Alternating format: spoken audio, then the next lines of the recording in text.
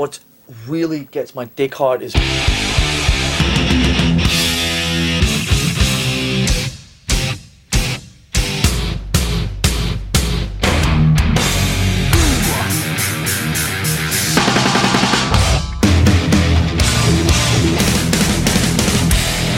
So fucking what? Bass solo, take one. Welcome to Metal Up Your Podcast, episode 2. If you listened to episode 1, we have to say something real quick before we get started. I am an idiot, and I got our Twitter handle wrong, only because we just started this whole thing. I created the social media accounts, and my bad, I got it wrong. It is Metal Up Your Cast, not Metal Up Your PC. My apologies. So follow us on Twitter at Metal Up Your Cast, and Instagram is Metal Up Your Podcast, and go to Facebook and just search Metal Up Your Podcast, and you'll find us. Yeah, like all 70,000 of you that have already signed up on Metal Up Your PC Twitter totally. account. We need you to migrate on over to the correct one. Yeah, please migrate over, especially you, Lars. I know you're listening. Lars, we're talking to you for sure. Totally. But this week we're talking about Kill 'Em All, Metallica's first record, but we're going to do a little catch-up here real quick because I've been out of town for a week, and and Clint just came over and helped me move a new Wurlitzer organ into my studio that weighs too much. Yeah, it's like a whole ruse for this podcast was just to get me to come use all my brute strength to help you move this instrument into your studio. Yeah, and my wife did bring up something pretty awesome. She's like, are you guys going to start playing Metallica songs in this thing? We should. We definitely should. Maybe that could be the outro of the podcast, is the 70s Wurlitzer Metallica medley.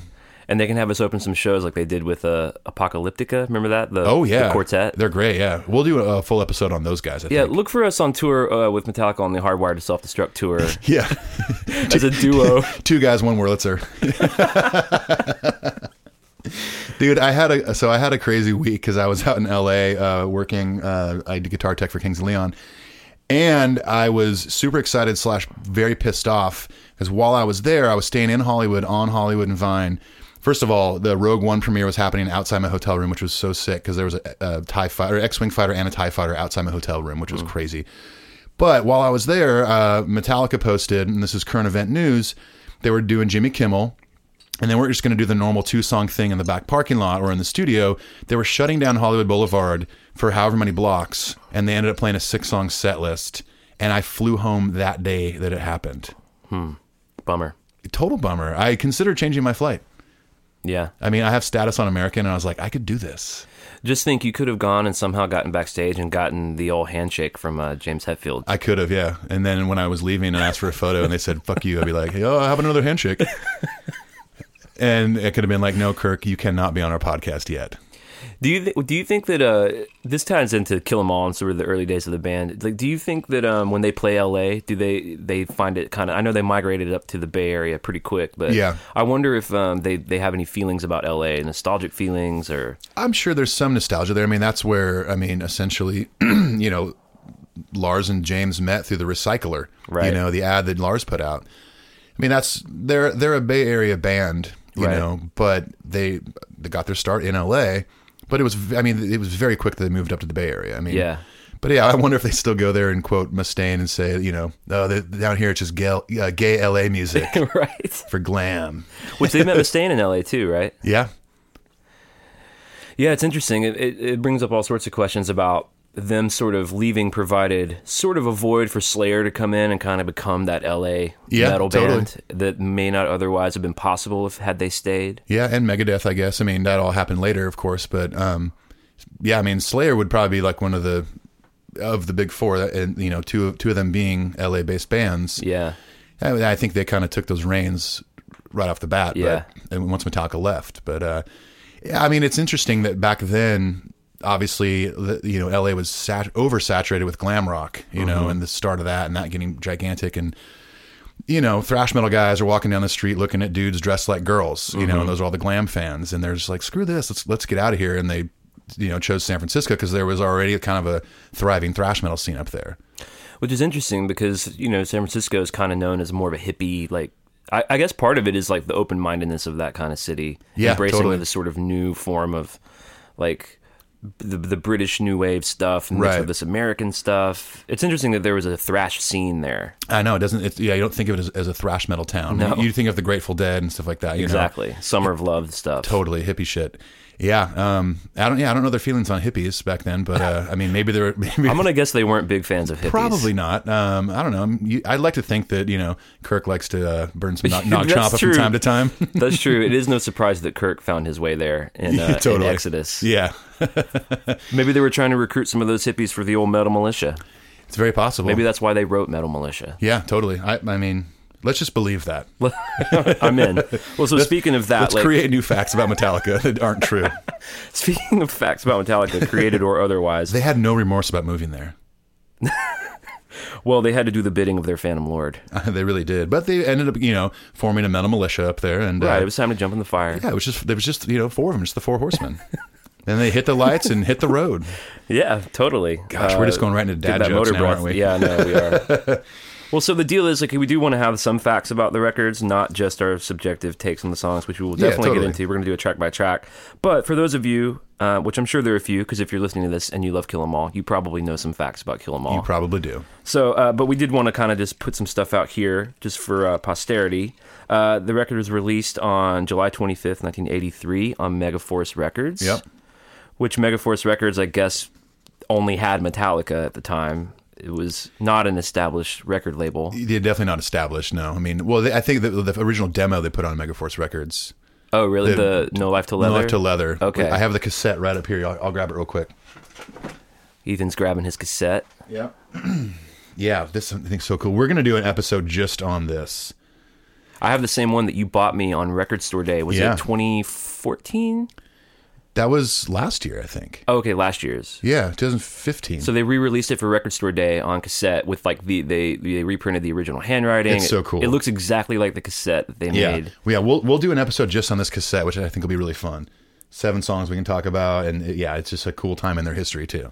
So this dude, Johnny Z is what they called him, John Zazula, had heard maybe some of their early tape trading demo stuff, and he got them out to New York to play some shows and to try to sign them and try to get the ball rolling. I think he became their de facto manager at that time. Yeah, kind of, yeah. And I mean, he was like their representative. I mean, he heard Metallica because of this cassette, and then I think wanted to put that out, and then eventually put out Kill 'Em All as well on a small budget too. Yeah. $15,000. That's great. And wasn't that like the upped budget? Yeah, I think they originally wanted to do it for like $9,000. But because they had to remix it, and you know how that goes, making records. Like right. You can have a budget, but sometimes it's real hard to follow. Well, this is in the days of like recording a 2-inch tape, and things were a little more expensive. I mean, at the time period, what that cost in '95 would have been probably at least double. But still, you're paying for 2-inch tape, which isn't cheap, and right. But still, a pretty low budget in general. But they were a brand new band. And that's true, and I'm pretty sure that Johnny Z guy mortgaged his house and almost went broke trying to get that record made. Well, I hope he got paid back. I think it might have worked out okay for him. There's parts of we're talking about the budget. There's parts of Kill 'Em All that I feel like there wasn't enough in the budget for that. Like for instance, on Hit the Lights, the intro drum fill, whatever. When he hits the first tom or two, it sounds like they're 10 feet away from the microphone. Right. Like they didn't have enough mics. Like they just maybe put, Lars probably had, 6 toms at the time, and maybe one mic in between each 2 or something. Because you kind of hear him very ambiently, if that's a word. And then they, sound a little more direct after that. Right. I always thought that every time I hear that record, when I can barely hear that first tom or first 2 toms, I'm like, was there not a microphone on those? One thing's definitely clear is that the production value of the record is there's a lot to be desired. Yeah, there is, but it's also the production of that. It's like you kind of take it for what it is and what time period it was, where they had a small budget, they were a new band, still developing their talent, still coming into their own, and I don't know if I would want to hear Kill 'Em All with Master of Puppets production. Yeah, benefit of hindsight. It's definitely sort of like the eponymous sound of metal and of thrash. Not just metal, but thrash metal, like American thrash. Totally. And a part of that has to do with the fact that the producer of this Paul how do you say Paul's name? Curcio, I think. Curcio? Correct us if we're wrong. I think it's Paul Curcio. Paul, if you're listening, you can feel free to call in or write to us and let us know how to pronounce your name. Yeah, please come on the podcast. But, he didn't know who Metallica was, and the budget was super small. Yeah. Johnny Z was, I think, paying for it on payment plans. Yeah. So he was just trying to get the work done. I mean, those guys had no money, pretty much. They Right. had their record budget. I mean, like Anthrax, like basically hooked them up in New York. Like, Right. Here's some food, here's our place to crash, this Right. and that. But they're also in Rochester, so must have had hookups up there to places to crash and one room all together. It must have been weird for the boys too. Like they had never really left California once they got established there. So to make that trip all the way to New York in a box truck, yeah, like exactly, and fire their guitar player. I believe fully that it was that trip where they really learned on the way out there that 5,000 miles or however far away it is that they knew they had to get rid of Dave for sure. I mean, do you think it was surely they were on the fence when they were leaving to go record that record, right? Because, why would you wait till you got to New York? Clearly, something happened in those 5,000 miles where they're like, okay, we can't be in a band with this now guy. we're done. Yeah. Were they, just stuck in a box truck for so long and he was just back there just getting loaded and they were like, oh shit. Not that they didn't do drugs, Exactly. but he did a lot more. They've sort of always said through the years that it was an alcohol issue, but knowing the ego of Lars and James, even in the beginning stages, yeah, and then looking at what Dave went on to do, it's kind of clear to see that like his alcohol wasn't a problem for him to make a successful band. It wasn't that bad. Totally. I think it had more to do with like ego, and they knew that they had another kind of heavy hitter in the band. Yeah, and I don't think there was room for that. I think they saw the size of his ego early on, and if you watch a lot of early footage from those days when Mustaine was playing, he's like the MC. Like in between songs, he's the one that's like talking and saying crazy shit. Hetfield would as well. Excuse me. But yeah, they surely saw the size of his ego early on, and the alcohol and drug abuse probably didn't deflate that at all. It probably made it worse. I mean, they say that he was kind of like an asshole or whatever when he was drinking. I'm sure they all were. Maybe not Cliff, because Cliff was like a cool Zen dude. Totally. But definitely the other two. I can imagine that the drinking for all of them wasn't the most fun to be around at a certain point. Right, totally. Yeah, after a 24 pack of anything and a bunch of Jaeger. But it all worked out because we got Kirk. Yeah, totally. We got the chill dude. Yeah, the thrash hippie. Yeah. He likes surfing and which the story about him coming to the band is actually kind of cool. So they recruited him from Exodus, which is I guess the second biggest Bay Area band. And he allegedly got a copy of like a live show and learned their record in a week, flew out on his own dime to audition, and has been in the band ever since. That's crazy. Which is really cool. And, no pressure. They just fired Dave Mustaine in New York, and you show up. Yeah. And you record all his parts. Right. And knowing that he's pissed and wants take all his parts with him. Yeah, Kirk might have been thinking, I can probably never go back to California. Yeah, totally. There's a hit out on me from Dave Mustaine. Yeah, there probably was for about almost 20 years. Well, I'm pretty sure Dave Mustaine, as soon as he formed Megadeth and started getting press, he was already talking shit. I think he was, a large impetus for the creation of Megadeth. He even said once that his goal was to out-metal Metallica. Gosh. Isn't that brutal? It's very, yeah. To use a metal term, yes, it's brutal. Isn't that thrashy? It's so thrashy. What a thrashy attitude. Thrashy attitude. Mustaine at one point even, I think it was the Megadeth Behind the Music, talks about Kirk's playing and how tough it was for him to get kicked out. Because he thought Kirk was maybe a lesser player. Oh, he totally did. Yeah. He said something along the lines of, I respect him as a guitar player and he's good for the abilities that he has. It was some underhanded comment. Yeah. Like, that's kind of like a sort of nice way of saying he sucks. Yeah, well, it's like saying, like, you're not bad for a girl. It's basically like saying that, I think. But there's some of that rings true to me. And I definitely prefer Metallica. I prefer Kirk's playing. But there is something sort of like he had to carve out his own thing because of his limitations that I think works great and worked perfectly for Metallica. It's the same, we could draw analogies all day to, especially in the early days, James is singing, Lars is drumming, which taken on its own merit is questionable, but within that band with those four dudes together was like, it's the sound of Metallica. Yeah, totally. Right? It is, yeah.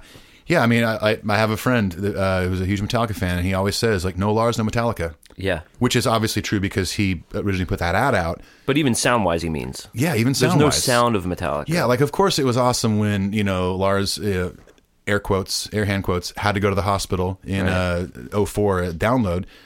And, Dave Lombardo was up there playing drums and Joey from Slipknot, and it sounded fucking great, but they're all playing Lars's parts. Sure. We're going on too long about that because I know that we're going to do an episode just on Lars's drumming. So they're in Rochester. They're making this record. They got their new guitar player. This is interesting. So it's certified 3 times platinum, at least as of the last time they took account of that. But it didn't enter the Billboard until 1986 because of the success of Puppets.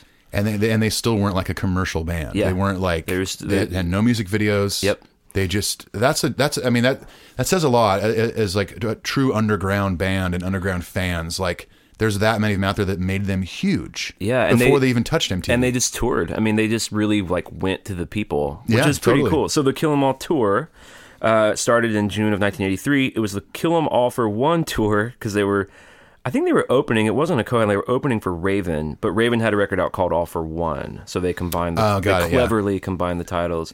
Which to this day, I know Matthew Mayfield, a friend of ours that we make records with and play with. We still name all of our tours to this day, and a lot of that comes from just like loving how they used to just name all their tours. Yeah, totally. You know what I mean? Like this is such a fun part of it. Even when they were only playing to like 50 people in Des Moines, they were on the Kill 'Em All for One tour. Totally. Which is pretty cool. Well, yeah, and looking back, if you have like a piece of merch from that, a tour poster, a T-shirt, or something, like it looks cool on a piece of merch. Like, oh, I was at the Kill 'Em All for One tour. Right. It's fun to say. It's memorable, stuff like that. Right. I totally endorse naming your tours. How about this? On that tour, they shared the same transportation and they shared the same crew. As a touring musician, like thinking about, I've done tours before as a side guy where I played for both the opener and the headliner, right? And even that was tough, just the time. But sharing all of that, living together. I'm sure it was fun, but I'm sure it was also tough. It was probably tough, but I mean, when you're a band that young, everything's exciting. That's Everything's true. New. Every terrible thing is exciting. Totally. Right. Oh, I mean, that's true. Yeah, looking back on my touring career, I mean, it's been, this is my 20th year on the road. I think back to when I first started touring and stayed in the worst motels. Yep. Being at a payphone calling your girlfriend or whoever and getting eaten up by mosquitoes and like these just not fun conditions, but I wouldn't trade it for anything. Yeah. You're young, you're excited, you're on the road. It's like everything's brand new. And so what's not to be excited about? Like you'd be excited that you have a crew at all. Yeah, that's true. We don't have to set up our own amps. This is fucking awesome. I bet that was pretty exciting. Totally would be. So they did that tour starting in June. They toured for a few months, came home. I think they did some like hometown Bay Area shows. This is important, I guess. At a January 14th, 1984 show in Boston, the show was canceled because their gear was stolen, which allegedly is the inspiration for future first ballad, Fade to Black. Yeah. That is interesting. Which is funny to think about, like a song about suicide because their like guitars were stolen. It's like, I mean, they probably weren't making a ton of money, Like, how am I going to buy another Flying V? I mean, don't get me wrong. Like that, I'd be real sad, but I don't know if I would be suicidal. I mean, I don't know. Maybe he was over exaggerating, or maybe he's just trying to personify the guitars and the gear. Like, I just remember reading that. Reading that when I was like 15. Like, oh, because I just projected all my own shit onto what that song might be about. Yeah, love lost and deeper shit. And remember hearing like, oh, they had their gear stolen, and James was just so despondent about it. It's like, oh, okay, that kind of took a little bit of the sting out of it for me. I mean, I can imagine if like, while B.B. King was alive, if Lucille got stolen. Right. Which technically, or it almost got burnt up, I think. But that's a very sentimental guitar, like his original Lucille. Yeah, that's true. Now, Metallica wasn't very far into their career at this point. Like, how long had, James had that Gibson Flying V? Right. Maybe a couple years, but... Right. But, the guitar that he probably wrote a lot of riffs of Kill 'Em All on. Was Kill 'Em All, like, was he rocking a Flying V? Or did he have the Explorer yet? No, I mean, I think the Explorer kind of mostly came in on Ride the Lightning, but he still plays Gibson Flying V on a lot of those Kill 'Em All songs. Yeah. Or if you ever get online and watch the footage from the Orion Festival, where they came out as a fake band name, and at like noon or something, and they played Kill 'Em All front to back, and he plays that Flying V. When was this? The Orion Festival, this would have been, I think, 2014 was the last year they did it. Oh, man. And they played Kill 'Em All front to back? They played Kill 'Em All front to back. Go look it up online. It's awesome. That's so cool. And it's one of those performances by Lars that is fairly tight because there's a lot of songs that they probably played in forever. Do you think they rehearsed a lot for that? They had to, yeah, for sure. And how exciting for Robert to do that and be able to be like, I get to play Anesthesia. And at that same show, Ray Burton, Cliff's dad, was there, sitting on the side of the stage. That's special, very special. Yeah, they do a good job of including Ray Burton and that family in a lot of things they do. Like when they did the 30th year anniversary shows at the Fillmore in San Francisco, the Burtons were there, and he came out on stage and talked about Cliff, and so they're still honoring Cliff through his dad. It's really cool.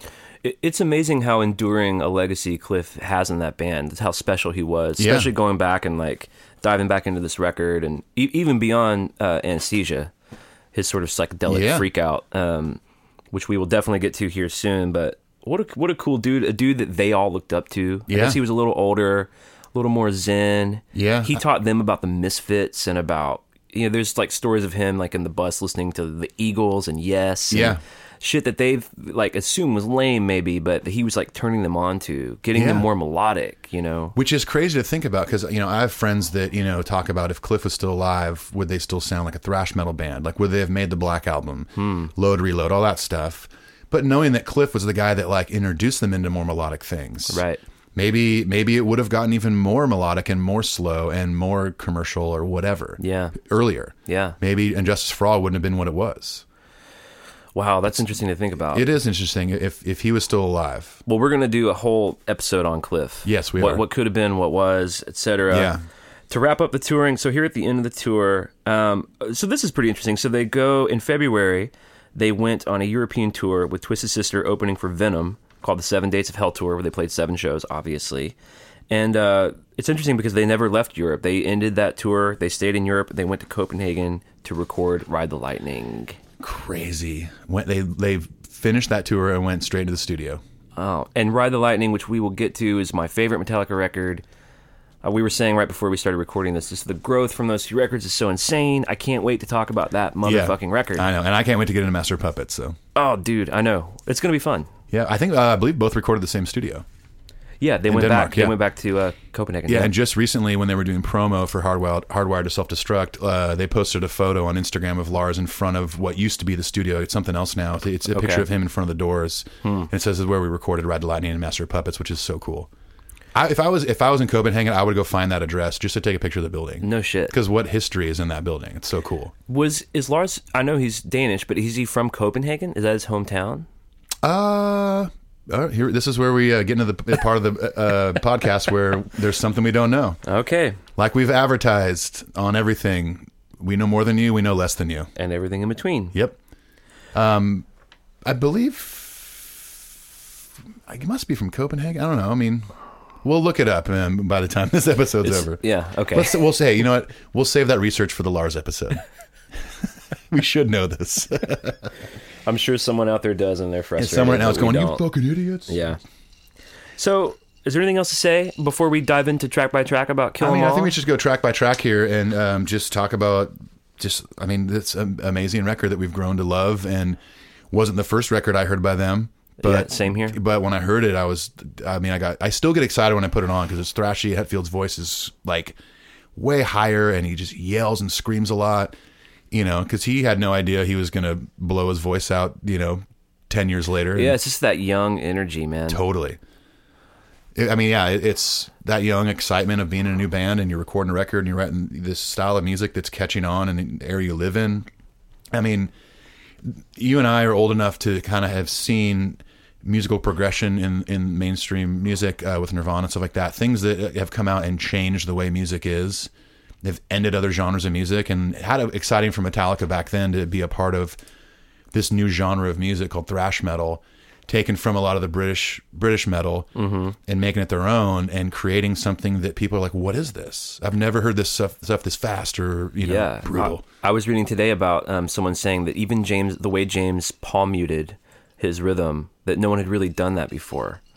That he's sort of carved out even his own way of like this super tight, chunky thing, that even he was doing that. So To just be on the like cutting edge of that must have been really exciting. Yeah. Well, and knowing everything we know about Metallica now and all their albums, you know, here in 2016, it's interesting to go back and listen to all these songs. Because yes, it's a thrash metal record, but there's so much melody on it still and catchy parts. It's no wonder that they ended up making the Black Album. Oh, I mean, there's definitely hints of the Black Album in this record. Totally. For sure. It's also interesting for me to hear, and I know you're more of an authority on this than me, but like, there's a lot of punk in it too. Totally. I would imagine that would be a lot of Cliff. You know, really? I mean, there's stuff that Misfits and totally, yeah, and there's certain songs they wrote before Cliff was in the band when it was Ram and Governey. Yeah, but still, right. like, right. I mean, even just we'll get to Anesthesia, but like, just the distorted, dirty ass bass. I know. On that song. Let's do it. Let's get into that. Yeah, let's just start. So, all right. Everyone's like, seriously, stop going on tangents. Just have to go to Hit the Lights. So let's do it. Hit the Lights. Track one. I mean, what are your initial thoughts about Hit the Lights? Well, I talked about the possible lack of a microphone on the high tom, but other than the engineering faux pas, I do. It's a little weird, but I do love that the first song of the record just fades in. I love that it's a fade in. It's just they're like vamping this ending, or it sounds like an ending, but it's the intro and it fades in. Lars doing his cymbal swell thing, and it's a cool decision to do that because they used to open their sets with that, and that opening thing was like a big in your face. From the fucking second they downbeat, it was big, but they decided to fade it in. Yeah, well, it almost builds suspense a little bit, especially totally because there's like, the crescendo almost, and then there's like Lars does the fill, and then it kind of cuts off for a second. Hey, next chord, and they do it again. Yeah, until so on and so forth until the riff finally comes in, and then it's like, oh shit, now we're getting going. That's true. It's a great like sounding the alarm. Yeah, totally. Or like opening credits of a film you're excited to see, like, oh, here we go. And I love that it's kind of a song. It's their first song off their debut record. They've only been a band for like a year, and it's kind of a song about their fans. Yeah, totally. Like, this is what our fans are like. This is what we come to do for our fans. Yeah, for sure. It's pretty cool in that way. I can see why at that time, if you were 22 years old, and that was the first band you loved, and there's a lot of these songs are about their fans and about metal. Totally. I can see why it's so powerful for some people. Yeah, for sure. Why maybe later records that were more experimental bum them out. Yeah, definitely. I mean, Hit the Lights was just a straightforward thrash metal song. But, they started right off the bat dabbling in not just like super fast drum beats, like the whole bridge part, Which basically, dude, that's like a straight up. They were listening to Kiss because that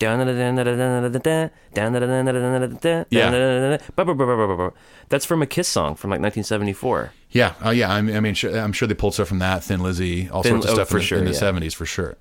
But yeah, I mean, what a good album opener. I mean, most Metallica records, at least like what most consider like the glory days of Metallica, like the first four. Every record I thought had such good intros, and this is no exception. I agree. With the fade-in thing, and I think that's a huge thing for a band, especially a metal band, or even a punk rock band. The opening track, especially on your very first record, is what is going to capture people right away. It's the first thing they hear, and all of a sudden you got a song like "Hit the Lights" with that suspenseful, just those chords they hit, drum fills in between, and then they go into the riff. It's like, fuck yeah, this is so good. It captures you right away. Totally. And the first lyrics, "No life till leather, we came to kick some ass." It's like great mission statement. Yeah, it really is. Although I don't know what "no life till leather" really means. Does this mean like if you're not wearing leather? Because I guess wearing leather was a big thing. Fashion. Well, it was a big thing in thrash metal and punk rock. So you're not really living life till you're wearing that leather. Like for instance, currently right now, sitting here in Nashville, Tennessee, I'm not living life because I'm wearing just jeans, a bit of a pea coat-ish thing because it's cold here. We're both wearing kind of pea coats. Yeah, I'm wearing Converse and I have an Oakland A's shirt on. I know. So I'm not really living life. So it's no life till leather, so there's still time for us. Maybe we can go get some leather pants. But I'm also vegetarian, so. Imagine telling the 1983 James Hetfield that you really can't get behind the first lyric of that song because you're a vegetarian. James, I'd like to change your mission statement to "No life till pleather." We've come to not kick some ass, to talk through some issues. How about "No life till cotton"? How's that? Is that better? "No life till polyester." We've come to compromise. All right, let's Hit move the on. Lights, Scared Opener. Should we do like a scale of 1 to 10 on each song? Should we even do that? Gosh, that might be kind of tough. Maybe at the end, let's do that. Okay. Like, run back to it real quick. track 2, Four Horsemen, my God, of course. One of my favorite Metallica songs of all time. Absolutely. Classic Metallica song. Again, intro right off the bat. Bah, bah, bah, bah, dun, dun, dun, dun, dun. It just goes right into it, and it's... To me, it's like... It's definitely an indication, arrangement-wise and complexity-wise, of what was to come. Because that song is kind of insane. Yeah. With all of its different little parts. Has a mild ballad bridge, you know? Oh, I love with it that going bridge. into the solo. Yep. It's awesome, yeah. But what I love about this song is it's the first song you hear by Metallica where they are kind of playing something swung, too. Yeah, it's swung for sure. It's totally swung. Yeah. Yeah, and I do love that about Metallica on a lot of the records, like when they get in stuff that has a swing feel to it. I mean, you'll never hear a Slayer song that has that vibe. Probably not. And I love Slayer, let me just clarify, I love that band, but it's things like this that I think start to bring Metallica to the forefront of this as pioneers. Well, like we talked about, you hear hints of future Metallica in this record. Obviously, they didn't know this at the time, but yeah, Four Horsemen is, I mean, it's the song that, you know, me and Clint and two of our other friends, Matthew and Paul, when we hang out and have like our metal nights where we talk about all things metal and hard rock, we call ourselves the Four Horsemen. Our group text is called the Four Horsemen. That's right. It all goes back to Metallica. Isn't it amazing we should have recorded some of those hangs. Oh my gosh, yeah. Just a fly on the wall podcast. That could also end up pretty embarrassing depending on how much you've had to drink. True. Yeah. But yeah, this is first track on the record that Mustaine had writing credit on. Right, formerly the Mechanics with an X. Yep. I prefer this one. I'm not going to lie. Agreed. I totally do. Sorry, Megadeth fans. I love Megadeth too. Did Megadeth ever put a song like this on a record? Did they ever like revamp this? Mechanics? Yeah. I believe, here we go again. Yep. My head is so in Metallica right now. Me I can't too. often I just forget facts and stuff. But I think that's the fun part about doing this is that people like you listening are going to like get angry and email us and correct us, and then we'll address that when we get those. Or maybe not angrily, maybe lovingly, constructive criticize. Here's what I'm interested in though, is if there is someone who prefers the Mechanics, the No Life to Leather demo, I would like to hear why they prefer it, you know? Like that would be an interesting battle round on those two tracks. But it is cool that they gave him, you know, Dave Mustaine has 4 co-writes on this record. Yeah. Which is as... by the way, Mechanics was on Killing Is My Business and Business Is Good. Oh, shit. Yeah. I need to go check that out. That's a Megadeth record I don't often listen to. We can go into this later, but when we do a Dave Mustaine episode, but they're just one of those bands, I'll say this real quickly, that I love a really certain, specific era of them, you know, Rust in Peace, Countdown to Extinction, Peace Sells, those records. Mm-hmm. Early records are cool, but I don't often listen to them as much as I do early Metallica records. I really listen to almost no Megadeth records, so you've got one up on me there. All right. But it is cool that he got all these co-writes. It's like, because it was not a super amicable split. Yeah. It was nice that they did sort of, on the front end, kind of honor his contributions to the band. I know he has come out and said that they did not give him enough credit, which who knows the truth behind all that. But sure. I think it's pretty cool that he has a bunch of co-writes on this record. Totally.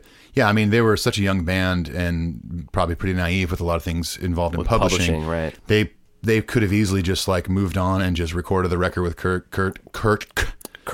It's so hard not to say Kirk.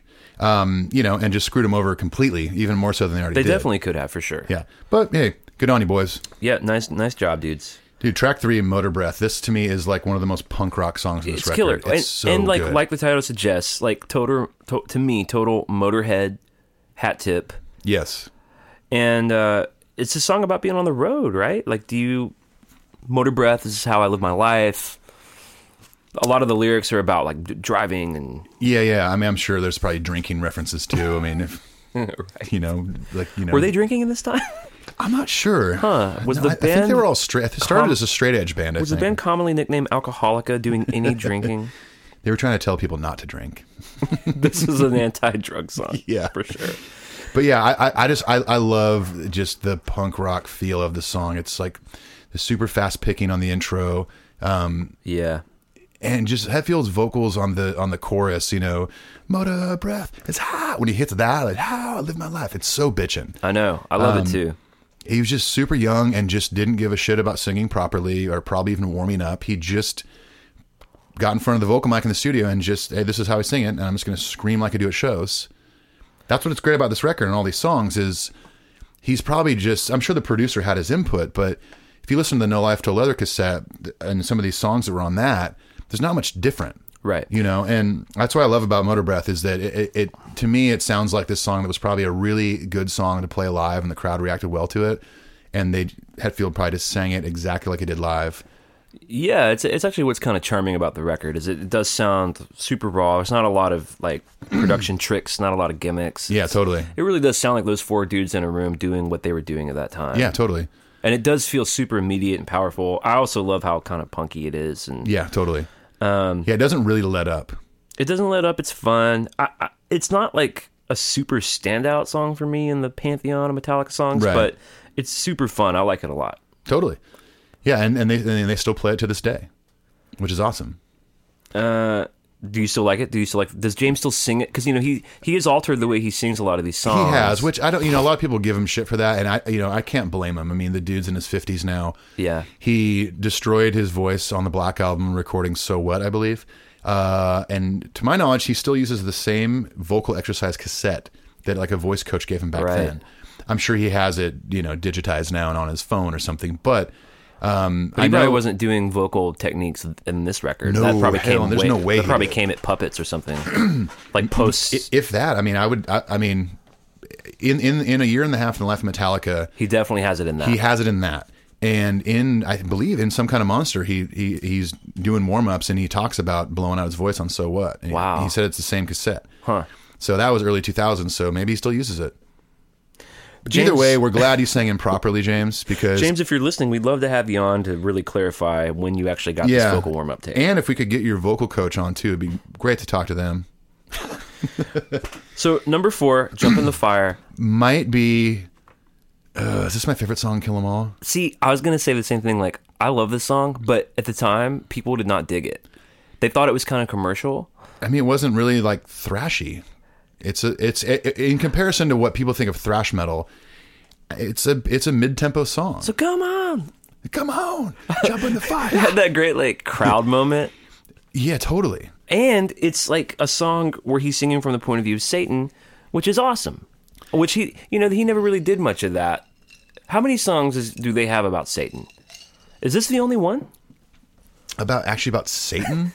Because I believe the song is sung from the point of view of like some sort of like hellish demon, Satan, sure. That's saying basically come jump in the fire. Do you remember the Jump in the Fire t-shirt with like the big demon like with flames around him? Yeah. It's a great design. But designed by Satan. Yeah, he designed it. Sent it up from the underworld. But this, I think that's also what's cool about Metallica and what has probably gotten them the success, or part of it, was, there's bands like Slayer that, they become a huge band, but every song is about that. And that's kind of boring. It's totally cool, but agree. it's like after a while, it's like, okay, cool, you wrote another song about the devil or demons or I agree. hell. I believe me, I love God Hates Us All. I love Christ's Illusion. I love Slayer's whole evil shit. And it's great for them. Yeah. Kerry King has some serious problems with organized religion, and that's great. But it wouldn't really make sense for like a Metallica record to be filled with it. But I am glad that there's one in there. Right. And this is kind of the one. I love that chorus. Phantom Lord. There's Phantom Lord, but I don't know what that's about. Yeah. Either way, I guess my point being is that I think it's good that they didn't, Hetfield didn't stick with one, subject. I do too. I don't think they'd be the band that they are today if he hadn't. I think he's, it's I think kind of a weird thing to say with a metal band. You don't often say like, oh, he's a songwriter. Sure. Sure, they're writing songs. Right. But when you think of a song, when I say the term songwriter, I think of people that are writing stories I and totally agree. in-depth things like, a James Taylor or a Johnny Cash or whatever. And I think Hetfield is a songwriter. I think he's one of the first, if not the first, of the American sort of thrash who was doing that. You guys can correct me if I'm wrong. I may not have listened to as much as you guys have, but... You mean besides Paul Stanley? Like Love Gun that's a songwriter's song. Hell yeah, but that's not metal. But like, I thought Iron Maiden wrote songs. I thought like... totally. Diamond Head wrote songs. Like a lot of those British dudes kind of learned how to write songs. Yeah, Sabbath totally. obviously wrote of course. amazing songs. Yeah. But yeah, like when I listened to what was happening in the sort of thrashy early 80s California shit, I do think James is writing actual songs. I think that's true. For sure. Not just because we're fanboys. Now, gosh, track 5. Here we go. This is interesting. Your debut album. Yeah, here we go. And what's track 5? Instrumental. A fucking bass solo. Psychedelic bass solo. And then drums come in. Which is the worst part of It's the worst part, let's be honest, everybody. Why did he... They could have just not done that. Or they could have done it, and then Lars's dad could have showed up and said, delete that. Or back then would have been erase that. Erase that. But, I mean, how bold of a move. I mean, he was that badass of a bass player that they said, let's just give him his own track. It does say a lot about, maybe not as much his ability, which obviously is staggering, but about his how much they did look up to him. Oh, totally. Where he had that moment in the live show, and where they said, you know what, or they didn't have enough material or something. Maybe. Because it is super weird that on the seminal thrash record, there's a psychedelic, fuzzed out, non-metal bass solo thing. And I've learned it on bass, and it's so fun to play. It's awesome. It's so bold of any band in any genre to be like, oh, I mean, unless it's like a Billy Sheehan record or something. But, you know, like, oh, let's put a bass solo in the middle of this album. Looking back, it's pretty weird. Like, it's totally weird. I would love to hear what fans who were like OG fans who were just around for that. I wonder what they thought about that. Yeah, like, well, this is weird. Because it's pretty fucking far out. Totally. But if you really listen to it, and most Metallica fans of this record would, I think, agree with this, there are really beautiful parts of it. Oh, even though it's totally distorted. It's a beautiful piece of music. It really is. With his kind of... Because Cliff had like a lot of classical education about playing. He was kind of the musician, totally. Capital M of the band. Right. Exactly. But I mean, obviously I've spent a long time listening to this record over the years, and I love it. I love it. Anesthesia is awesome. I mean, I do too. When you saw Robert do it recently, did he do it kind of note for note, or did he? He does it pretty dang close. I mean, he's got his own style. But you got to do that intro. You got to do the Of course, yeah. You got to. Those are like signature. He has played a Rickenbacker live. He mostly plays those ugly ass basses. I can't stand the basses he plays. Please stop playing those things. You know what? Because ugly. they probably feel good and sound good, and they make them for him. I get it. He plays a jazz bass here and there that's like all distressed and looks cool. Yeah. I don't know. I don't know. That's a whole another episode. But was Cliff at that time exclusively playing Ricks, or what was he? He was playing Ricks. He also played, I think, there were Area Pro 2s. Oh, okay. There's an Area Pro 2 Cliff Burton signature bass you can buy. Guys, Ethan Luck is an encyclopedia of music. Every time we hang out, even privately, just his wealth of knowledge about this kind of shit is amazing to me. Well, we're going to do a whole episode on gear, by the way. Yeah, we'll do a gear episode. We could even spread it out to like just Kirk's gear. Maybe not that. That might drag just on a little Cliff Burton's Rickenbacker on Anesthesia. Yeah, we're going to talk for an hour about that. All right, moving on. Fucking Whiplash. All right, here we go. So first of all, the song title alone, if you hadn't listened to the record yet and you were scrolling down the titles, you'd see Motor Breath. Holy shit, that's awesome. Jump in the Fire, but like Whiplash. Well, and so this is definitely the flagship thrash song, and they mention thrashing all around in the chorus. Yes. Like, this is the thrash song. Acting like a maniac. And then it's just like Tom's Whiplash, right back into it. It's so good. I'll never forget seeing, as I was becoming a big fan during Black Album era, getting the live shit Binge and Purge, and when they play Whiplash, seeing that pit where all those kids were running in that gigantic circle, and just being like, oh my God. I mean... when I was younger, I definitely went to shows and got in the pit and had fun. The older I got, I'm kind of like, you know what? I'm cool. I really would rather watch the musicianship happening on stage and try to get a look at their gear, and a little more nerdy when I went to shows. But if I was down in the pit for a Metallica show and they went into Whiplash, I might go insane. You just go, fuck it. I don't care. I would like punch my mom. I have, yeah. Sorry, Mom. I have health insurance. I'll be cool. Like, whatever happens. I'm going to pit responsibly, And again, it's a song about fans. It's about, yeah. It's like, it's so interesting that they were doing that so much. Like, he's basically telling their fans, this is what we do. This is how shit goes down with us. Yeah, totally. It's awesome. Yeah, and I'm so glad they still play. I mean, they really play every song on this record still. I mean, they obviously have to swap a lot of it out because they have so many records now. But what a great song. I mean, it's one of my favorites. Yeah. Phantom Lord. All right, Phantom Lord. Here we go. deeper cut. Deeper cut, another Mustaine contribution. Which, by the way, real quick before, I did want to mention on Whiplash, the second time on the record he mentions leather. Not pleather. There's a big leather theme on this record. Or polyester, but leather. All right, so Phantom Lord, Phantom so Lord's pretty cool. Well, what's cool is that any track that has Mustaine as a writer, you can definitely tell what riffs he wrote. Like on Jump in the Fire, that intro riff is for sure Dave Mustaine's. Right. I think Jump in the Fire was actually one of the first songs Dave Mustaine ever wrote. Oh, that's right. So he brought it to the band from early. That's awesome. But Phantom Lord, same kind of deal. You can hear his influence on the riffs, you know? Man, I love Phantom Lord. And here's what Phantom Lord has, which will become a theme in these early records for sure, is it has that slow bridge where everything breaks down and where you start to see glimpses of what they're going to do later. Totally. And, later, but as soon as Ride Lightning. Later meaning in like 5 months. Yeah. When they go to end Copenhagen. of the tour. Sorry, you can hear that in the background. Someone must be near my house and my dogs are barking. So. Yeah. And I don't mean my feet are sore. My dogs are actually literally barking. Is that a euphemism for your feet are sore? Your dogs are barking? You never heard that? Never heard it. I didn't hear it until I moved to the South. I'm from Birmingham. My dogs are barking. This means my feet hurt? My feet hurt, yeah. It seems so much more efficient to say my feet hurt now. Oh, it definitely does. Well, dogs are barking. Like, yeah, they are. I can hear them right now. But a lot of people in the South actually have dogs. Like, wait, are you talking about your feet or the dogs? Totally. Well, I'm talking about both right now.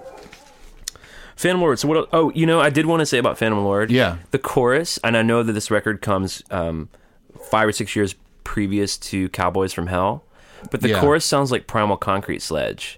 Oh yeah. Come and be with me. Da, da, da, da, da, da, da, da, da. Yeah. So if you're listening, Phil Anselmo, we'd love to have you on too, but you totally ripped that shit from Phantom Lord. I don't know. Phil Anselmo kind of seems like a real unlikable dude these days. Yeah, kind of. Kind of. He definitely Sieg Heiled at a show. Like, I was gonna say, we were talking about white wine. We were drinking white wine backstage. Literally, everyone at that show is like, "No, we weren't." Yeah, totally. Oh man, okay. Okay, so Phantom Lord, I love it. Phantom Lord's it's a deep cut and it's kind of buried in there and not talked about as much, but totally. I love it. It's also a song where I love that Hetfield's vocal line just was exactly what the riff was. Yeah, I like that too. Like that kind of stuff I think is so cool and very like early thrash metal. I agree. And just driving that hook in. Yeah. All right, No Remorse. Oh God, what a good track. Dude, I love how like the groove of it, which is the first time we really hear that on this record, is that sort of like it's a halftime groove, then he goes double time, but like I don't know, it felt different. And a song that starts with a guitar solo. Kind of a long one. Oh, totally. They just really went for it. Yeah, it's awesome. I mean, yeah. Now, how much of that did Kirk? We had a problem on the first episode where I felt like too many of my Kirk references sounded like Kurt. For all you listening, I know that Kirk's name is in fact Kirk. When you really enunciate the K, it almost sounds like when someone says, "I'd like some water." Water. Kirk Hammett. You know what? I'm not going to do it. I'm going to do my normal lazy Alabama Kirk, and you all know now. Yeah, everyone knows. So, how much of this No Remorse is he kind of stealing from Mustaine? Because I know that Johnny Z, when they went in to make this record, said, "We want you to play Dave Mustaine's stuff," right. And Kirk said, I'd rather not do that. He said, "We'll just play the first few bars of it so everyone knows, and then do your own shit." If you listen to like the No Left to Leather and some early demo stuff, I mean, a lot of the solos, especially on these songs that Mustaine had recorded at one point in time, are pretty close. Are they like the whole thing? Not the whole thing, but like they're yeah, I mean, they're pretty close. Like, could you imagine learning that? Because it's just so speedy. I mean, speedy. Well, even when Mustaine it was at the 30th anniversary shows and they got up on stage and played, like, Hit the Lights and stuff, like at first your thought is, oh, he's playing Kirk's part, but no, he's playing his part. Exactly. How cool is it that all the time had passed and they had figured it out, been able to make some peace? Yeah. How cool is it to see Dave do that? It's so cool. Or like the Big Four shows. Yeah, that was so fucking cool, man. All subjects that will be episodes, by the way. We're going to do episodes on the 30th anniversary shows. I dig it, man. I do too. I saw... Well, they're just being adults. They're just like, I know. They shit fucking behind grew you. up. I was reading today about when James went into rehab and Dave put a thing on his website that was just like, "I hope you get better, blah, blah, blah." And he wrote something like, A lot of people come here to slag on Metallica. I'm not one of them. I'm a fan. I've always been a fan. Yeah. It hurt my feelings when they fired me, but I love this band. Well, yeah, I mean, he'll even talk about, you know, even in the Megadeth Behind the Music, where he's talking about, like, I made this record and blah, blah, blah, and I put my heart and soul into it, and then all of a sudden they released Injustice for All, and I was like, oh, shit. And I'm sure he was pissed because, you know, crap, they just released a record that's going to shadow mine, but you know he still listened to it going, man, that's fucking It's good. fucking awesome. Yeah.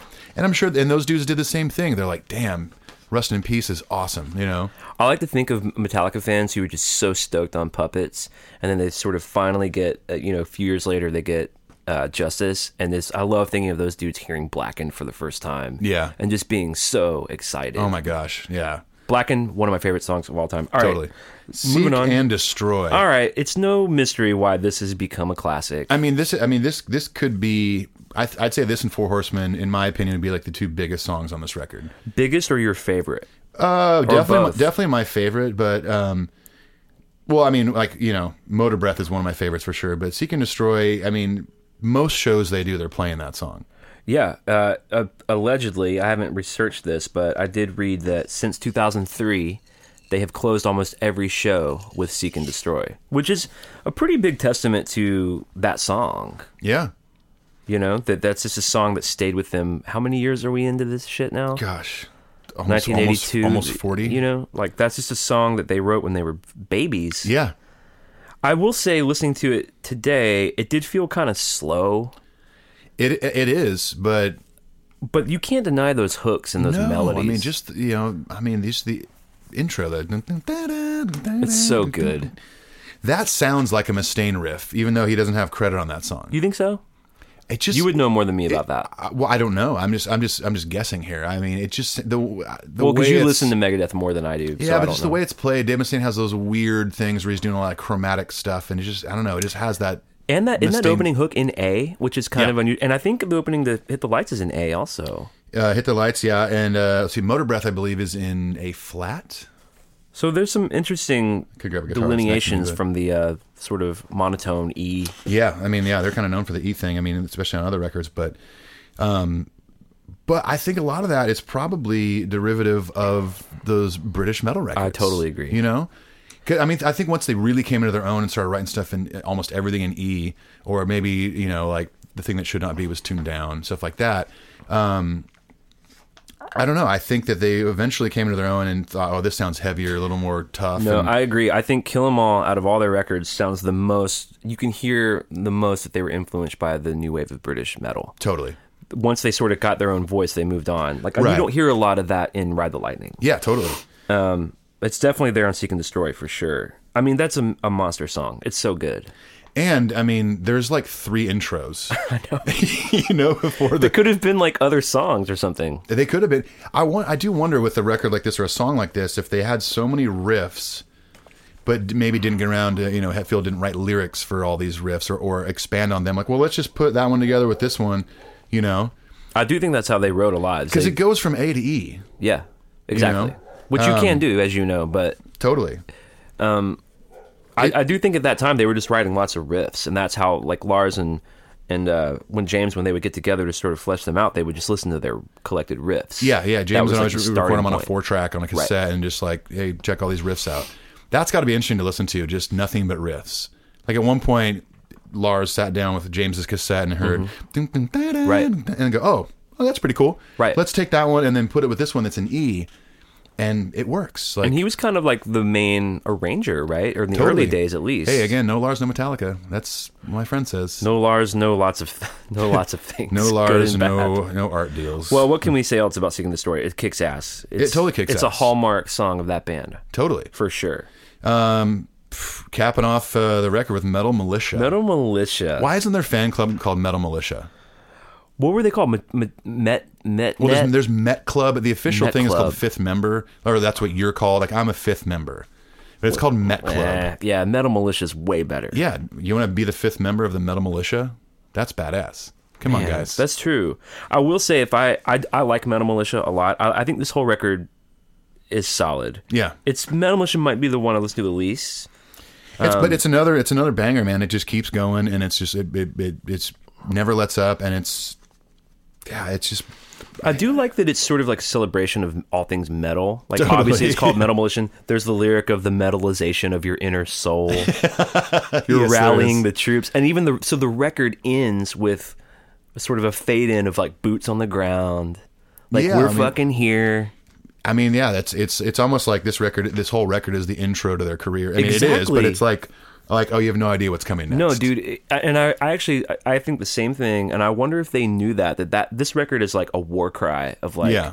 here we are, here's what our deal is, get on board. And bring your leather. They No mention leather in that vegetarians. song. Definitely bring leather. There needs to be leather. Yeah, you have to have leather if you're going to be part of the metal Well, there's militia. no life till that. There's no life to leather. Hey, but I'm 40 years old and I have 2 kids and I'm married and have a business. And, oh, nope. Well, Do you have leather? you No. leather? No, you don't own a leather suit when you go to work. Leather tie, at least. I got a leather belt. Not good enough. Nah, that's You not need going to more cut leather it. than that. Nah, that's not going to cut it in the metal militia. Interesting thing too is that originally on this record, I remember early on when CDs came out. First CD I bought was Master of Puppets. But when I went back and bought the CD for Kill 'Em All, it had Blitzkrieg and Am I Evil on it. Right, because I think that There were covers, obviously. when their European distributors released Jump in the Fire to promote that tour, the B-side was Am I Evil Yeah, and Blitzkrieg. it is. I have the vinyl of that single. Which that's pretty fucking killer. Am I Evil is one of my favorite Metallica. I know they didn't write it, but it's one of Right. my favorite Metallica songs of all time. And when it's also great that like a song like that, and Blitzkrieg is, as a young kid getting into Metallica and starting to discover their earlier records on my own, I just thought those were their songs. Yeah. I didn't really know what a cover song was. Right. You know, I was young enough where like, even like, I remember my first like experience of like, okay, I see they're doing someone else's song was like, you know, when they covered Queen or something, you know, Stone Cold Crazy. Yeah, like Stone then it Cold all made Crazy. sense because I was, you know, but when I first got Kill 'Em All, I just thought those were their records. And then like later when I like rebought it or something, I'm like, wait, there's 2 songs missing from this. You know, I never understood that like until, you know, then they obviously re-released them on Garage Inc. But what cool songs. They've become Metallica songs, I think. I think they are. I mean, they're the Diamond Head. It's Diamond Head who did Am I Evil, right? Yeah.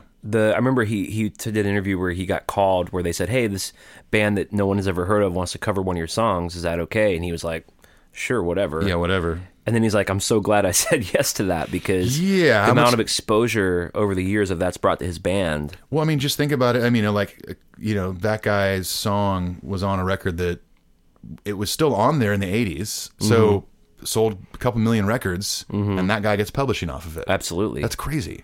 And then again, got it on however many Garage Inc. sold on whatever live record it's on, whatever live DVD. Like, and then whatever kind of deal with the live licensing of it yeah, or that whatever. dude's like, unless he said, I've never heard of them.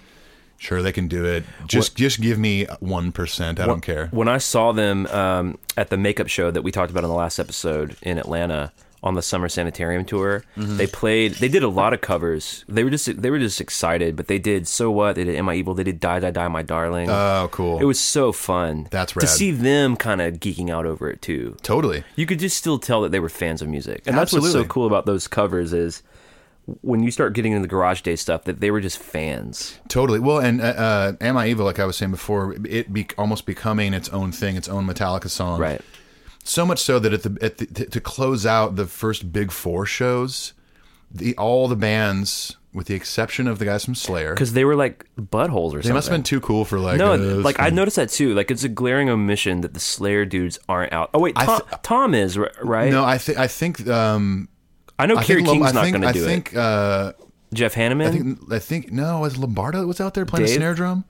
I thought Tom came out because Tom seems to be the coolest of those dudes. He does. Either way, but they closed the show with "Am Right. I Evil?" Right. Not even their song, Yeah. but it's like I said, it's become their song. Like It's like an anthem of early thrash metal. it totally is. I mean, and what a great intro! Ba, ba, I know. ba, ba, ba, ba, ba, ba. It's so good.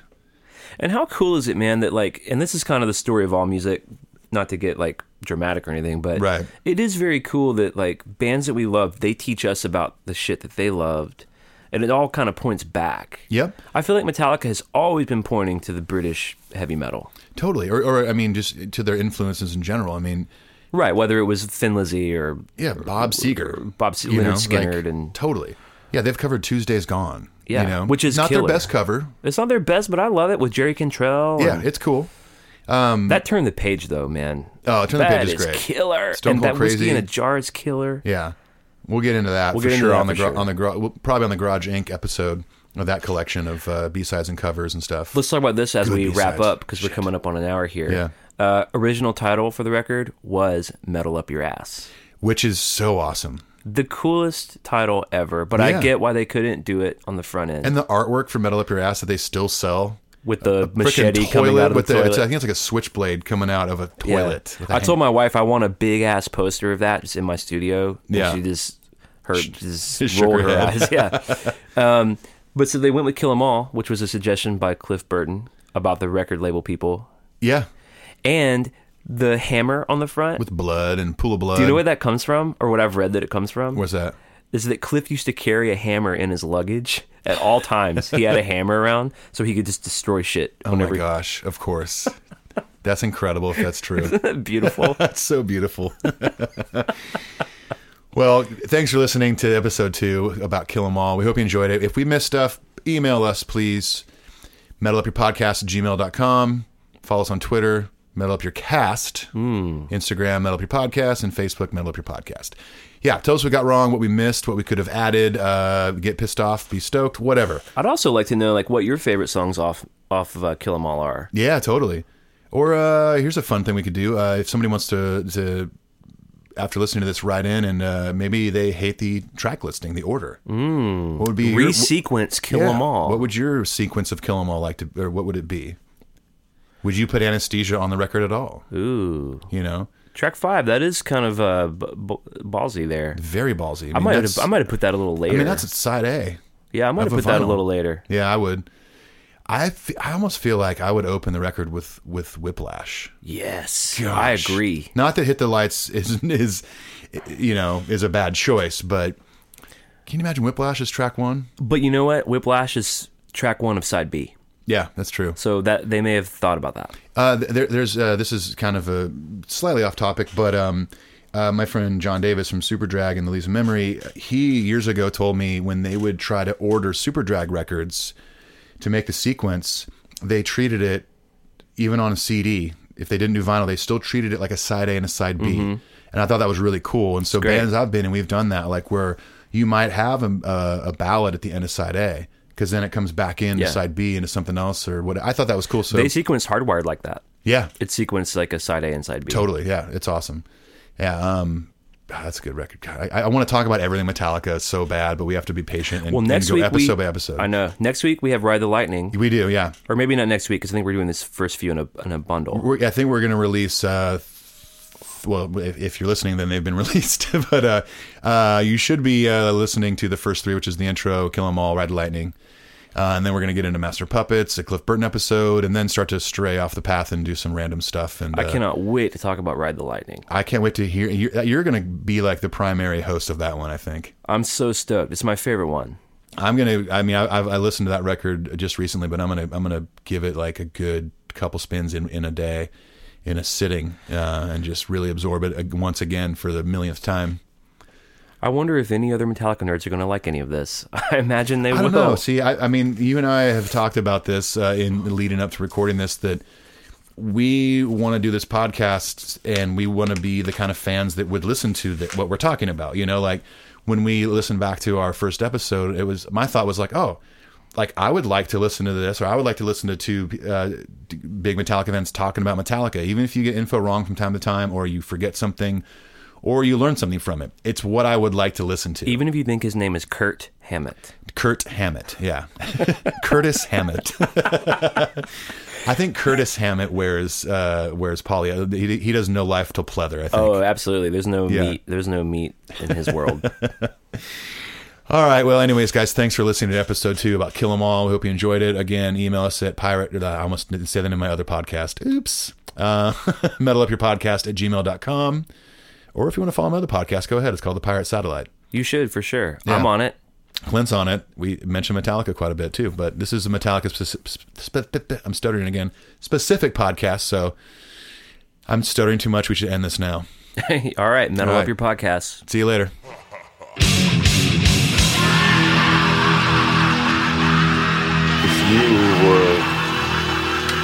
advice, or what would you say? Then I would say delete that.